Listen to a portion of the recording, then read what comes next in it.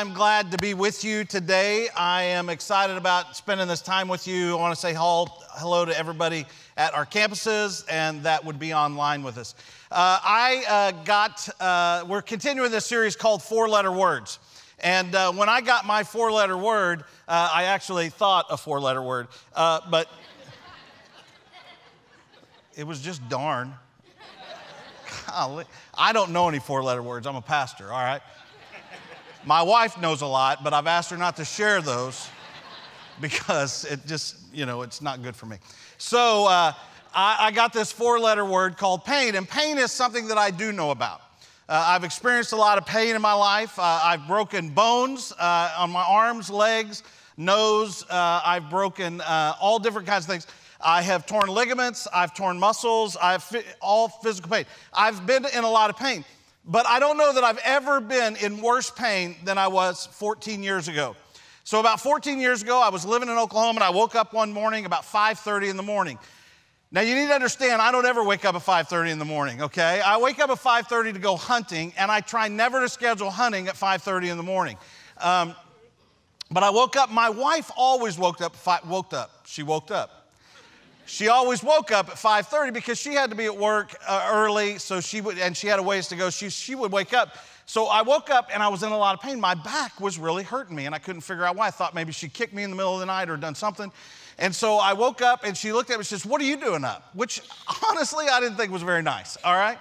And I said, I said, "My back is really hurting me. I don't know what I've done. I've really hurt it." And so I decided, you know what, muscle something, so I decided to take a bath. So I run the hottest bath I can. I get in it, and it actually soothes it. It makes it feel better. Everything's good.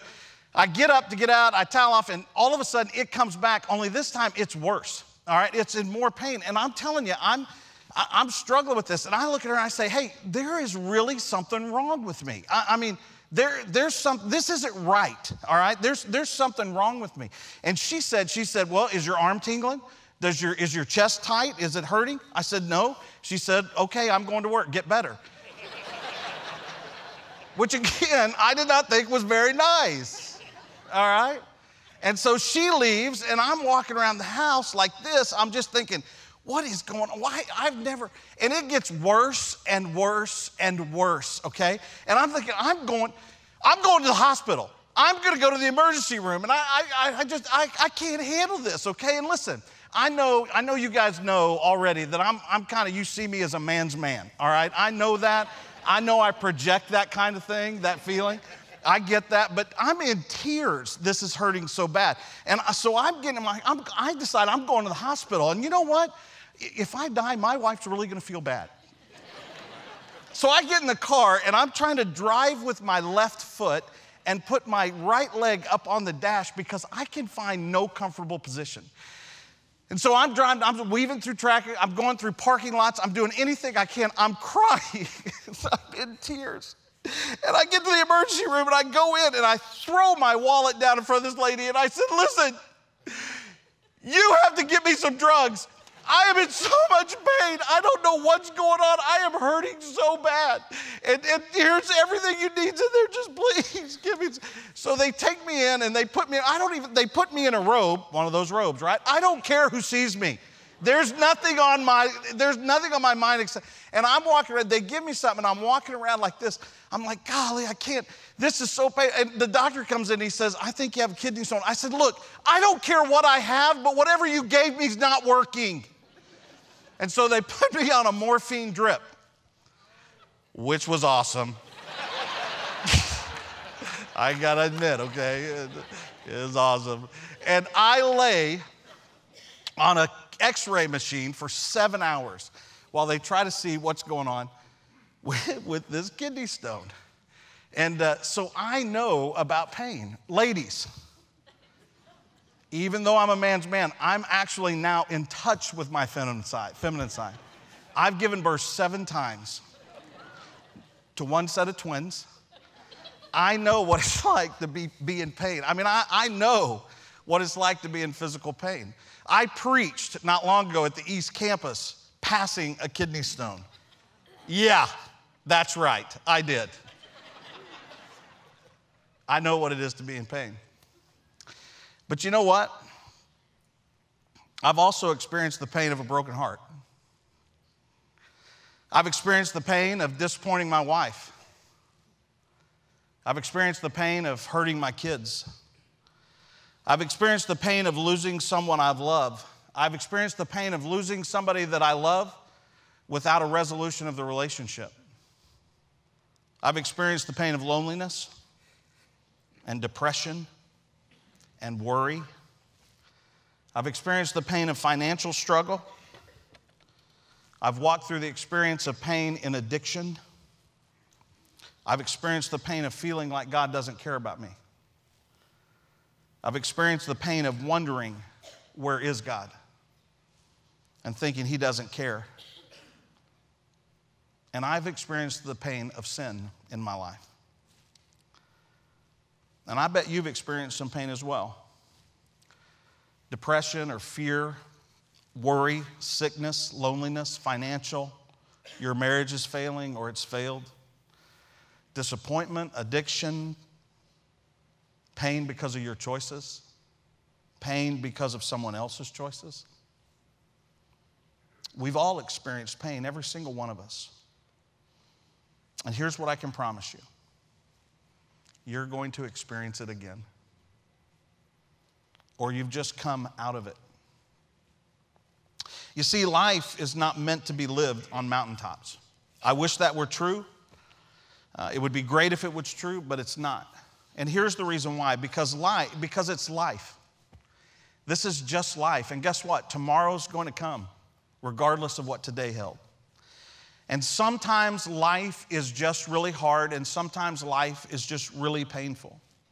And see, mountains were designed to prepare us for the valleys that we walk through. But when we're in the midst of a valley, what it feels like is that we're constantly in the valley, and that God is not listening to anything we say. And so what we tend to do is pull away from God or blame God, or we wonder things like I have, where is God? But if you don't remember anything else I say today, I want you to remember this. When your reality causes you pain, when the reality of your life, when the reality of a situation that you're living in causes you pain, I want you to choose hope. When your reality causes you pain, I want you to choose hope. And listen to this. The definition of pain by Merriam-Webster is this: a basic bodily sensation induced by a noxious stimulus received by naked nerve endings, characterized by physical discomfort, and typically leading to evasive action. Does that sound familiar? I want you to listen to the definition of hope. To expect with confidence. To expect with confidence. So when painful stimulus comes at us, when it comes at you, me, all of us, usually we want to turn inward and run or withdraw or strike back or take evasive action. But what if, when that pain came, instead of doing that, we expected with confidence God's intersection with our pain? What if we expected with confidence God's intersection even in our pain? I mean, that's what happened in this book. And here's the reality. This book is not filled with perfect people who always made right choices. It is filled with imperfect people who experience deep valleys in their lives. And yet, what we learn is in those valleys, they expected with confidence, and God showed up. Take David as an example. I mean, David experienced some really unique mountaintop experiences. And yet, when you read the story of his life, you find that he spent much more time in valleys. I mean, this was a boy who simply loved God, and he tended his father's sheep. He had courage and faith, and that was never on display more than when he faced Goliath. This was it early in his life, and here's the amazing thing about that. At that point in David's life, his courage did not rest on his ability to conquer a giant. It did not rest on 5 smooth stones or a slingshot. It rested in the absolute confidence that God was going to show up. And so David walked onto that battlefield and expected with confidence that God would be there, and he was. But something changed in David's narrative. Life showed up, and with it came pain. And David experienced the pain of betrayal, and the pain of loss, the pain of fear, the pain of abandonment. He experienced pain from his own choices to turn from God. He experienced the pain of anger and unforgiveness. David experienced the pain of his own sin. And he experienced the pain of watching his family literally tear itself apart because of his sin. But when David's reality caused him pain, he always expected with confidence. He hoped. His hope was in the fact that God would show up, and he knew it would happen. And take the 23rd Psalm, for example. You know, the words of the 23rd Psalm have offered more comfort and calmed more fears and encouraged more hearts than any other poem ever written. And that's exactly what it is. It's a poem written by King David from the perspective of a shepherd and his sheep. You see, a sheep enjoys peace and contentment because he has the ultimate shepherd. And the 23rd Psalm was most likely written late in David's life. It would have been after all of the turmoil that had beset this man after God's own heart. After the hiding in the wilderness, the blaming God, the running from God, the sin he chose, the murder he committed, the turmoil of his family, it came at a time when he could stop and look back through the valley that he had walked through many times in his life, and he comes at it from the simple perspective of a shepherd and sheep, the way his life had begun. Look at verse 1. It says, "The Lord is my shepherd. I have all that I need. He lets me rest in green meadows. He leads me beside peaceful streams. He renews my strength, and he guides me along right paths that bring honor to his name." And it's interesting to note right here that David doesn't begin in the valley. David actually goes back to remind us that the shepherd he's talking about is God. He goes all the way back to a life before the pain that he experienced, and to the time when his spiritual life probably was in really good shape, to the time when he was a shepherd where he protected those sheep, to the day when he would be down in he would lie down in the pasture, that he would walk beside the stream, when his confidence was not in what happened or what he had done, but his confidence was in his shepherd. And when the inevitable happens in his life or your life or my life, when we experience pain, here's what I learned, here's what David learned: I am not a reliable guide. In my pain, I am not a reliable guide, but God is. David says he is, and he will lead you along a right path that brings honor to his name. He's reminding himself, and he's reminding you and me, that when I have God, when I'm in a relationship with God, I actually have all that I need. And here's why I need him. Look at verse 4. Even when I walk through the darkest valley. Even when I walk through the darkest valley. Now, some of your translations are going to say the valley of the shadow of death. But I like this translation better, where it says the darkest valley, and here's why. The Hebrew word for shadow of death is samawet, and it means darkness or dark shadows. It contains the same root word as the Hebrew word for death, and so you can see why it would be translated like that. I think, however, that the concept of darkness works much better here as it relates to the rest of this psalm. Because just as we're reminded in the previous verses that God is with us, we also see now that sheep don't understand the concept of death, right? Sheep don't understand the concept of death. They don't understand that they might die, but they do understand the concept of entering a dark valley. They understand the concept of the danger that lurks there. I mean, every one of us understand that, right? Because all of us have walked in darkness. All of us at some point have experienced the pain of darkness. All of us know the danger of walking in darkness. In a time before I became a Christian, before I gave my life to God, I kind of lived life on my own, and I've confessed a lot of that before a lot of you on other occasions. And so I lived a life that was completely away from God, that didn't want anything to do with Him. And when I was in college, I actually, for part of that time, I lived at home. And I didn't really live with any restrictions in my life. I basically did what I wanted to do. I came and went whenever I wanted to. I don't think my mom really liked that, but that's just kind of the way it was. She didn't have a lot of control over me at that time. But when I would come in at night, usually it would be somewhere between 2 and 4 o'clock in the morning is when I'd come in the house. And I'd always we had a tile floor in the entryway, and I'd always take my shoes off. I didn't want to wake her up, not because I was being generous. I just didn't want her to know I was here and she'd catch me in a condition. So I would take my shoes off, and you would walk out of the entryway, and I'd turn left to go to my bedroom, and we had a piano, a big, heavy piano that would be there. And of course, it was dark, and I always knew where the piano was. And so I would turn the corner and, walking really softly, and it never failed that every single night I slammed my little toe into that piano, because walking in the dark is dangerous.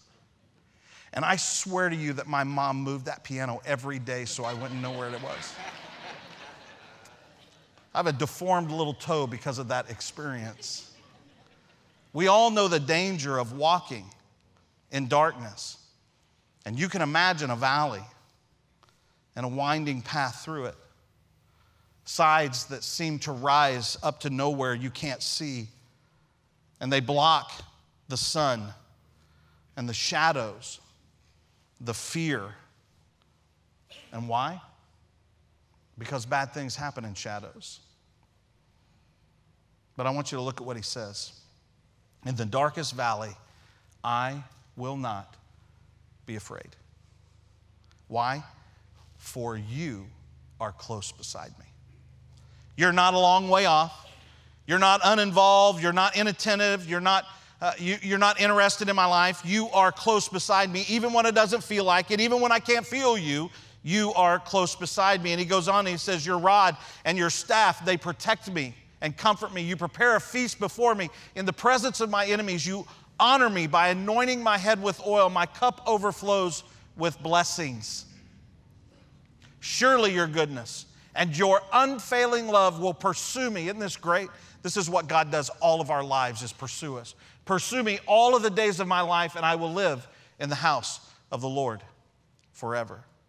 In other words, you and I, in the midst of what we're walking through, wait confidently. And that means in light of the past, in light of my past, in the valley, in the world that you and I live in the circumstances that we are living in or have lived through, many of the things we wish we had done different or had ended up differently, the things here, the things that are or the things that will cause us pain, we need to lean into the fact that God is going to redeem our lives. That God will redeem our lives, and your hope, the hope you have, the confidence that you rest on, is not as the world hopes. The world's hope is kind of a finger-crossed deal. Maybe it will, maybe it won't. But the kind of hope that he talks about here is not a maybe. It is an absolute guarantee that something is happening, that it's going to happen. It's an anticipation of an assurance. It's when the old will be made new.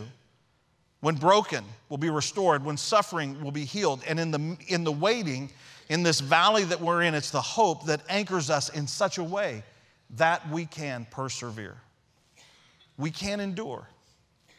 It's what anchors us through the pain, because we know there's a day coming when there will be no more pain. And so with that said, I want to ask you this question. What do you know about valleys? Here's what I think you know about valleys. Valleys are inevitable. They are going to happen, and so you might as well count on them. I mean, you have just come out of a valley, you're in one right now, or you're probably headed toward one. Valleys happen throughout life, one right after another. After every mountaintop, there's a valley. And Jesus was really realistic about it. In John 16, he said, in this world you will have trouble. It's not a matter of if, it's a matter of when it's going to happen. You're going to have difficulty and disappointment and discouragement in life. There will be times of suffering and sorrow and sickness. There are times of frustration and failure and fatigue.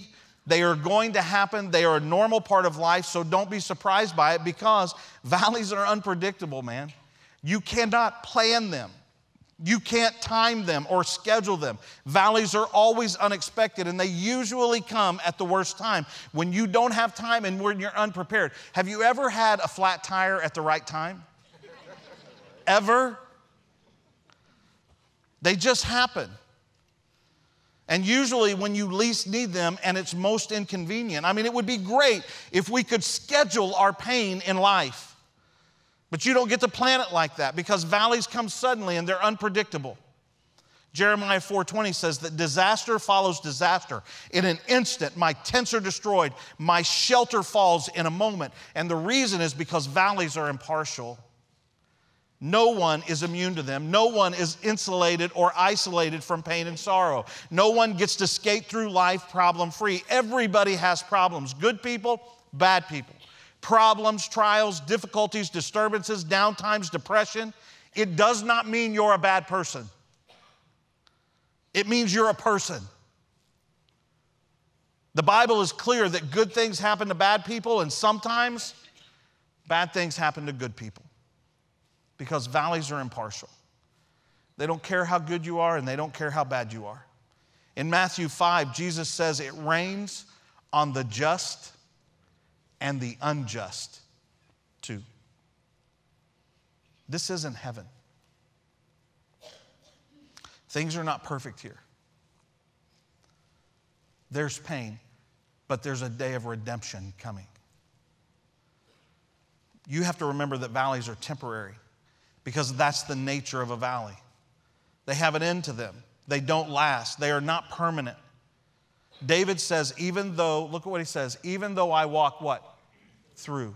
It doesn't say even though I stay in, even though I lay down in. He says, even though I walk through the darkest valley. The valley is not something you stay in your entire life.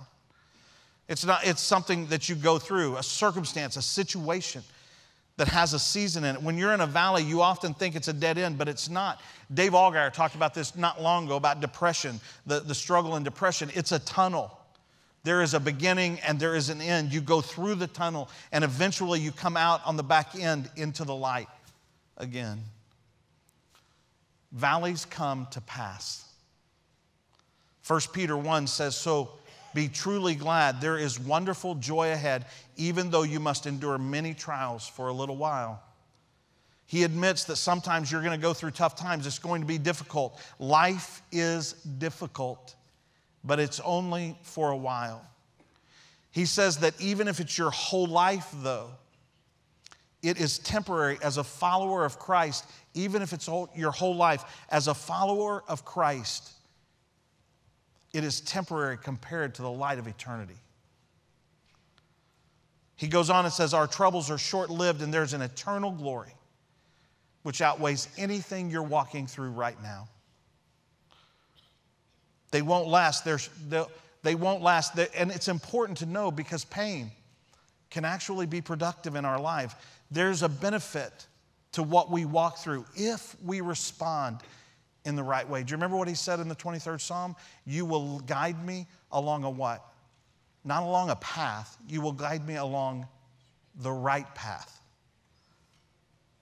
Our pain is temporary, but there is a long-term, eternal benefit when you go through a valley and you respond and follow correctly.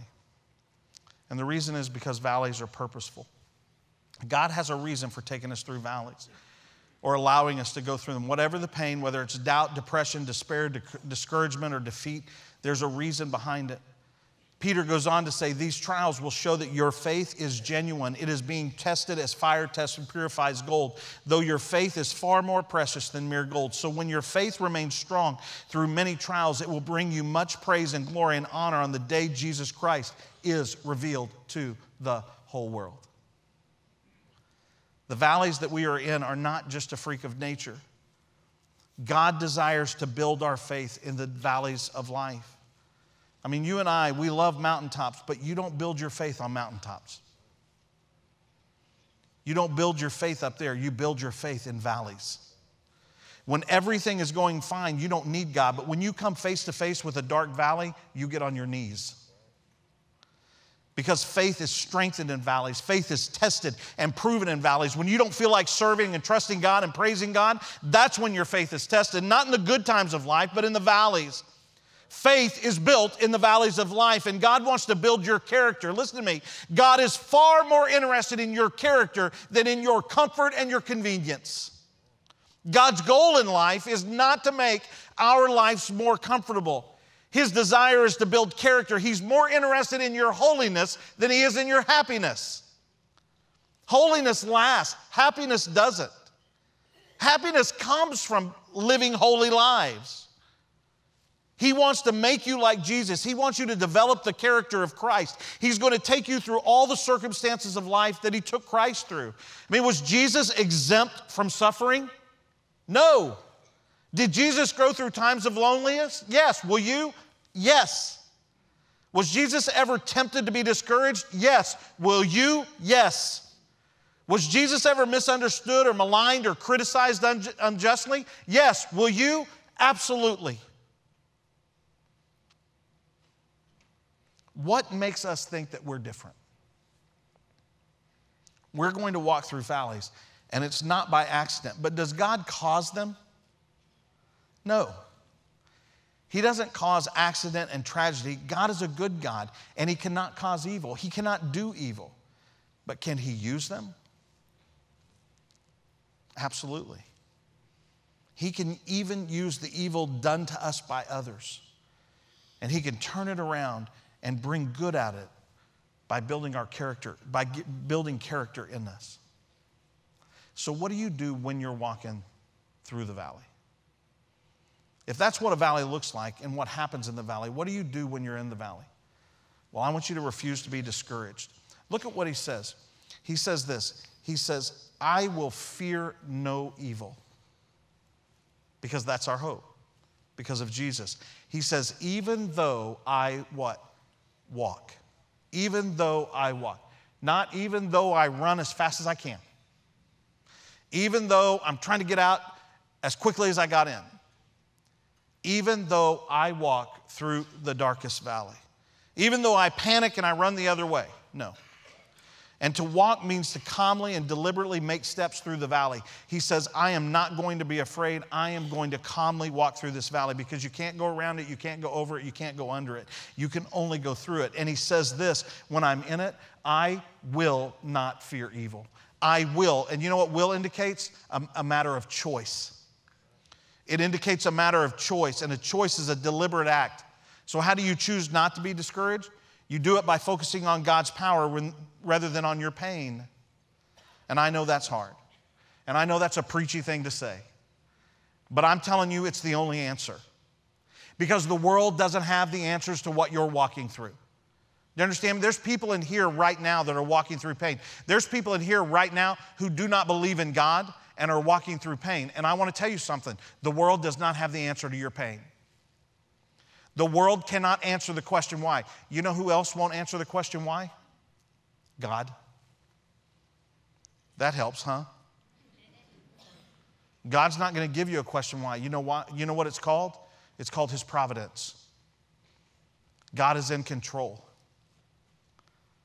Even when I don't understand it.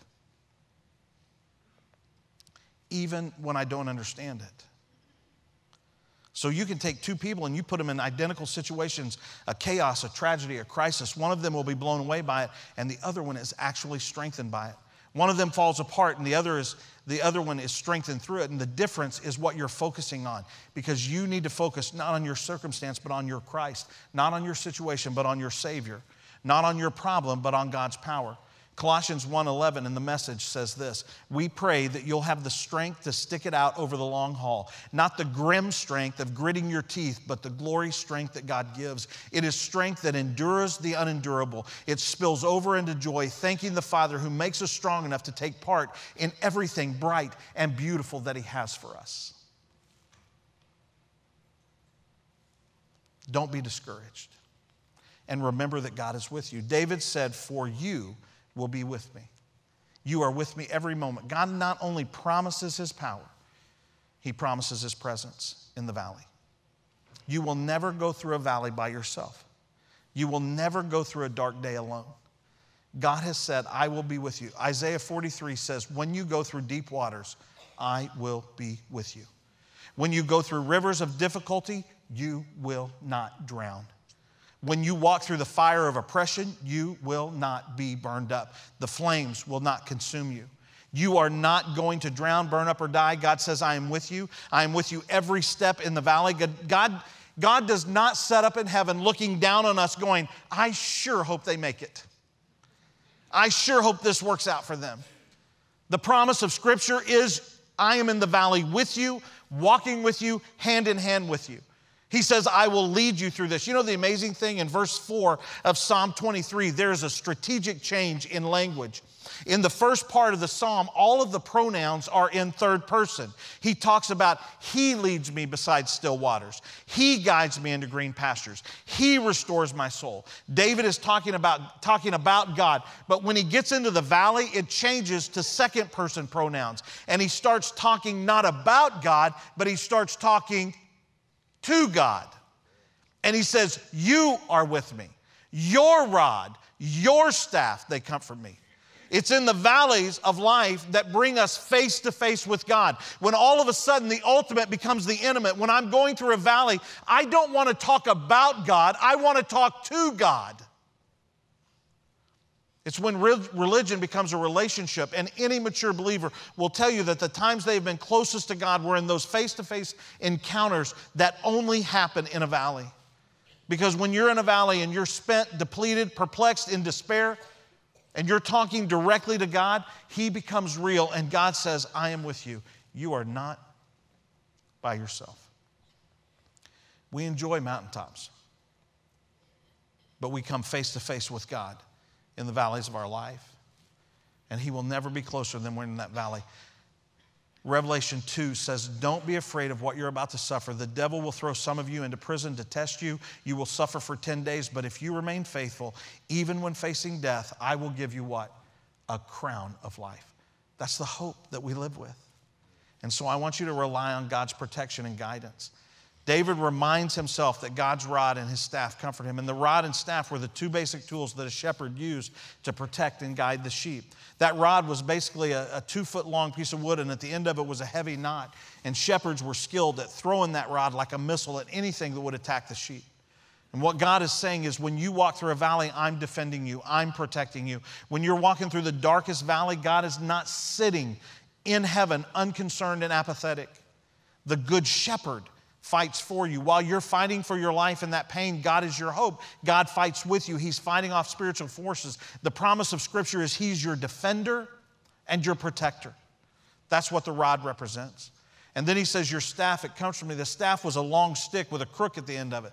And the shepherd used it to guide and comfort. He used the staff to draw the sheep in close to him. He used that staff to lift them up when they're down. He brings them in close with that staff. He uses the staff to guide them. And when you walk through a valley, you are not in it alone.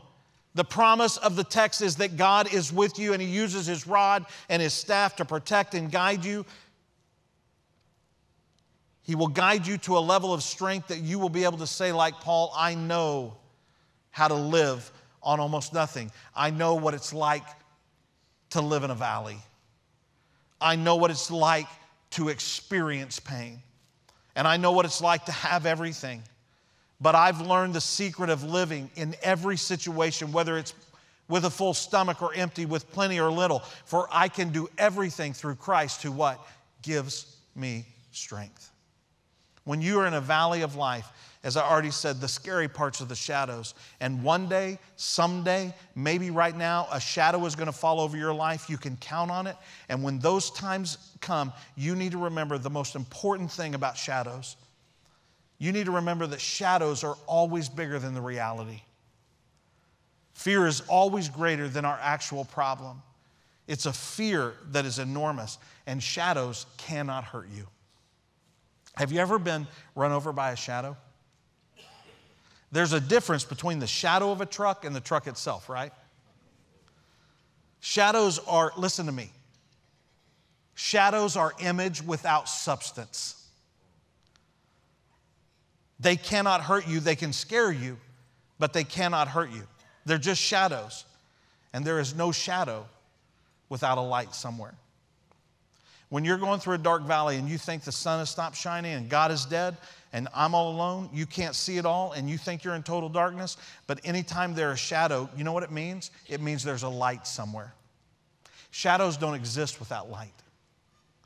Jesus said, I am the light of the world. Whoever follows me will never walk in darkness. When you look at him, you cannot be afraid of all the other shadows around you. They fall behind. My grandmother was the person who kind of was the very first person in my family who came to faith. And I think I've told that story here before, but she was baptized in a folding chair and braces on her legs, and she came to faith. And when she came to faith, she was all in. And one of my greatest memories of my childhood is going to church with my grandmother in this little church in Tulsa, Oklahoma. I called her Mama. And I would go to church with Mama, and we would sit almost every Sunday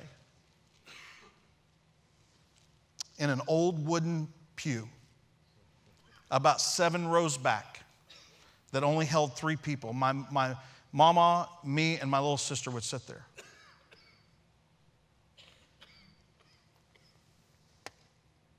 And my grandmother loved to sing. She loved to sing hymns. And one of her favorite hymns was Turn Your Eyes Upon Jesus and look full in his wonderful face, and the things of earth will grow strangely dim in the light of his glory and grace. Don't look at shadows. When you're looking through the valley, when you're walking through the valley, you look to the light.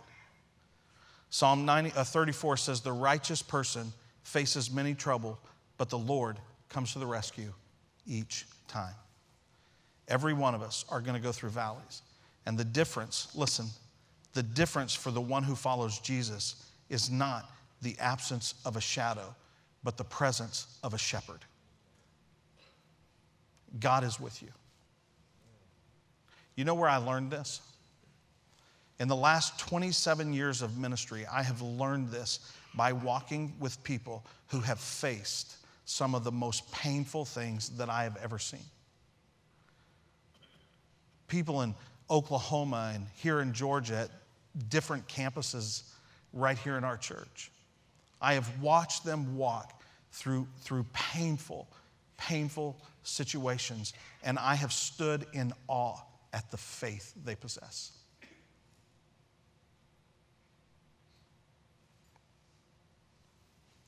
Recently, I learned it in the life of my wife.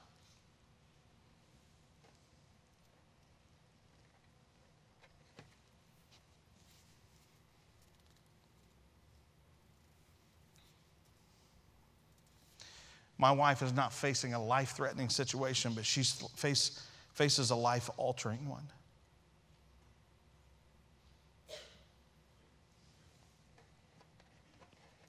And I watch her every day choose faith.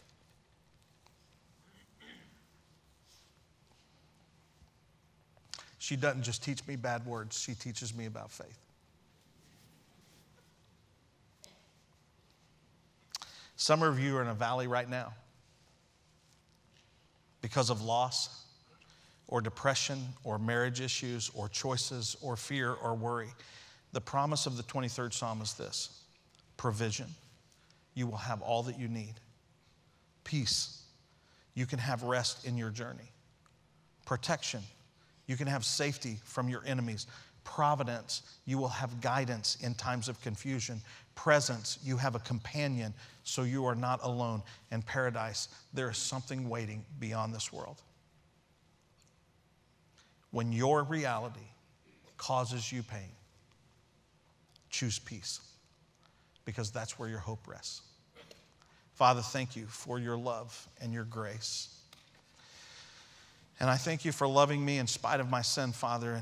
And even in the darkest moments of my life, the promise has been, you will always be there. I will never leave you. I will never forsake you. Father, I pray that I could rest on that truth, that I would believe that truth, that I would confidently believe, that I would expect with confidence for you to show up in my life. I pray that for every person across every one of our campuses, that we would expect with confidence for God to show up in our life.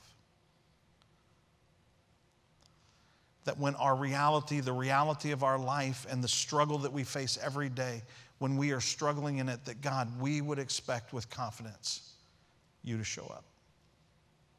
And that our faith would be built stronger every day. And I pray this in your Son's name. Amen.